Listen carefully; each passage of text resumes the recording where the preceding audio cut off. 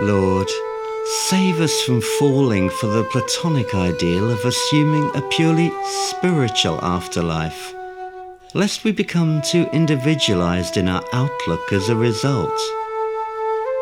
Like a brilliant musician who sees no need to relate to other players and thereby robs the symphony of their love and prayer. How sad when people hear distressing news and find no need to turn it into prayer and compassionate concern.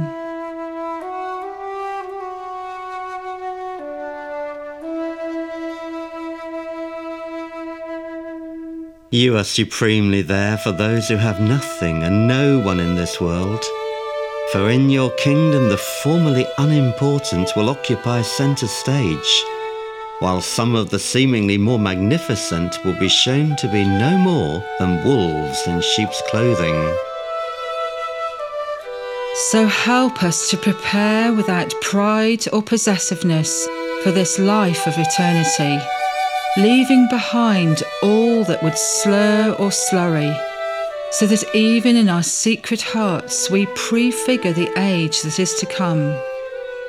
For it is only with our hearts thus set that we can fully appreciate the riches of life as you have desired and designed it on the sacred space that is earth.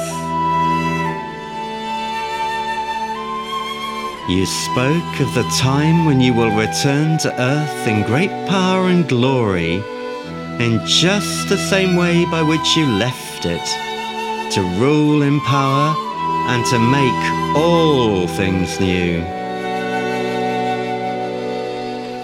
Therefore, in faith we look forward not so much to escaping from this world as to playing our part in its glorious transformation, grateful for our allotted station, not missing our reward through failing to heed your commands, or envying others who are bound for more senior reward, but devoting our utmost to your highest.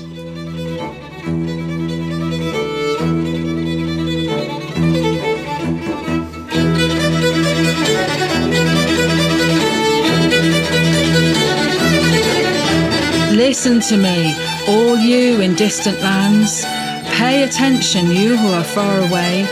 The Lord called me before my birth. From within the womb he called me my name. He has hidden me in the shadow of his hand. I am like a sharp arrow in his quiver.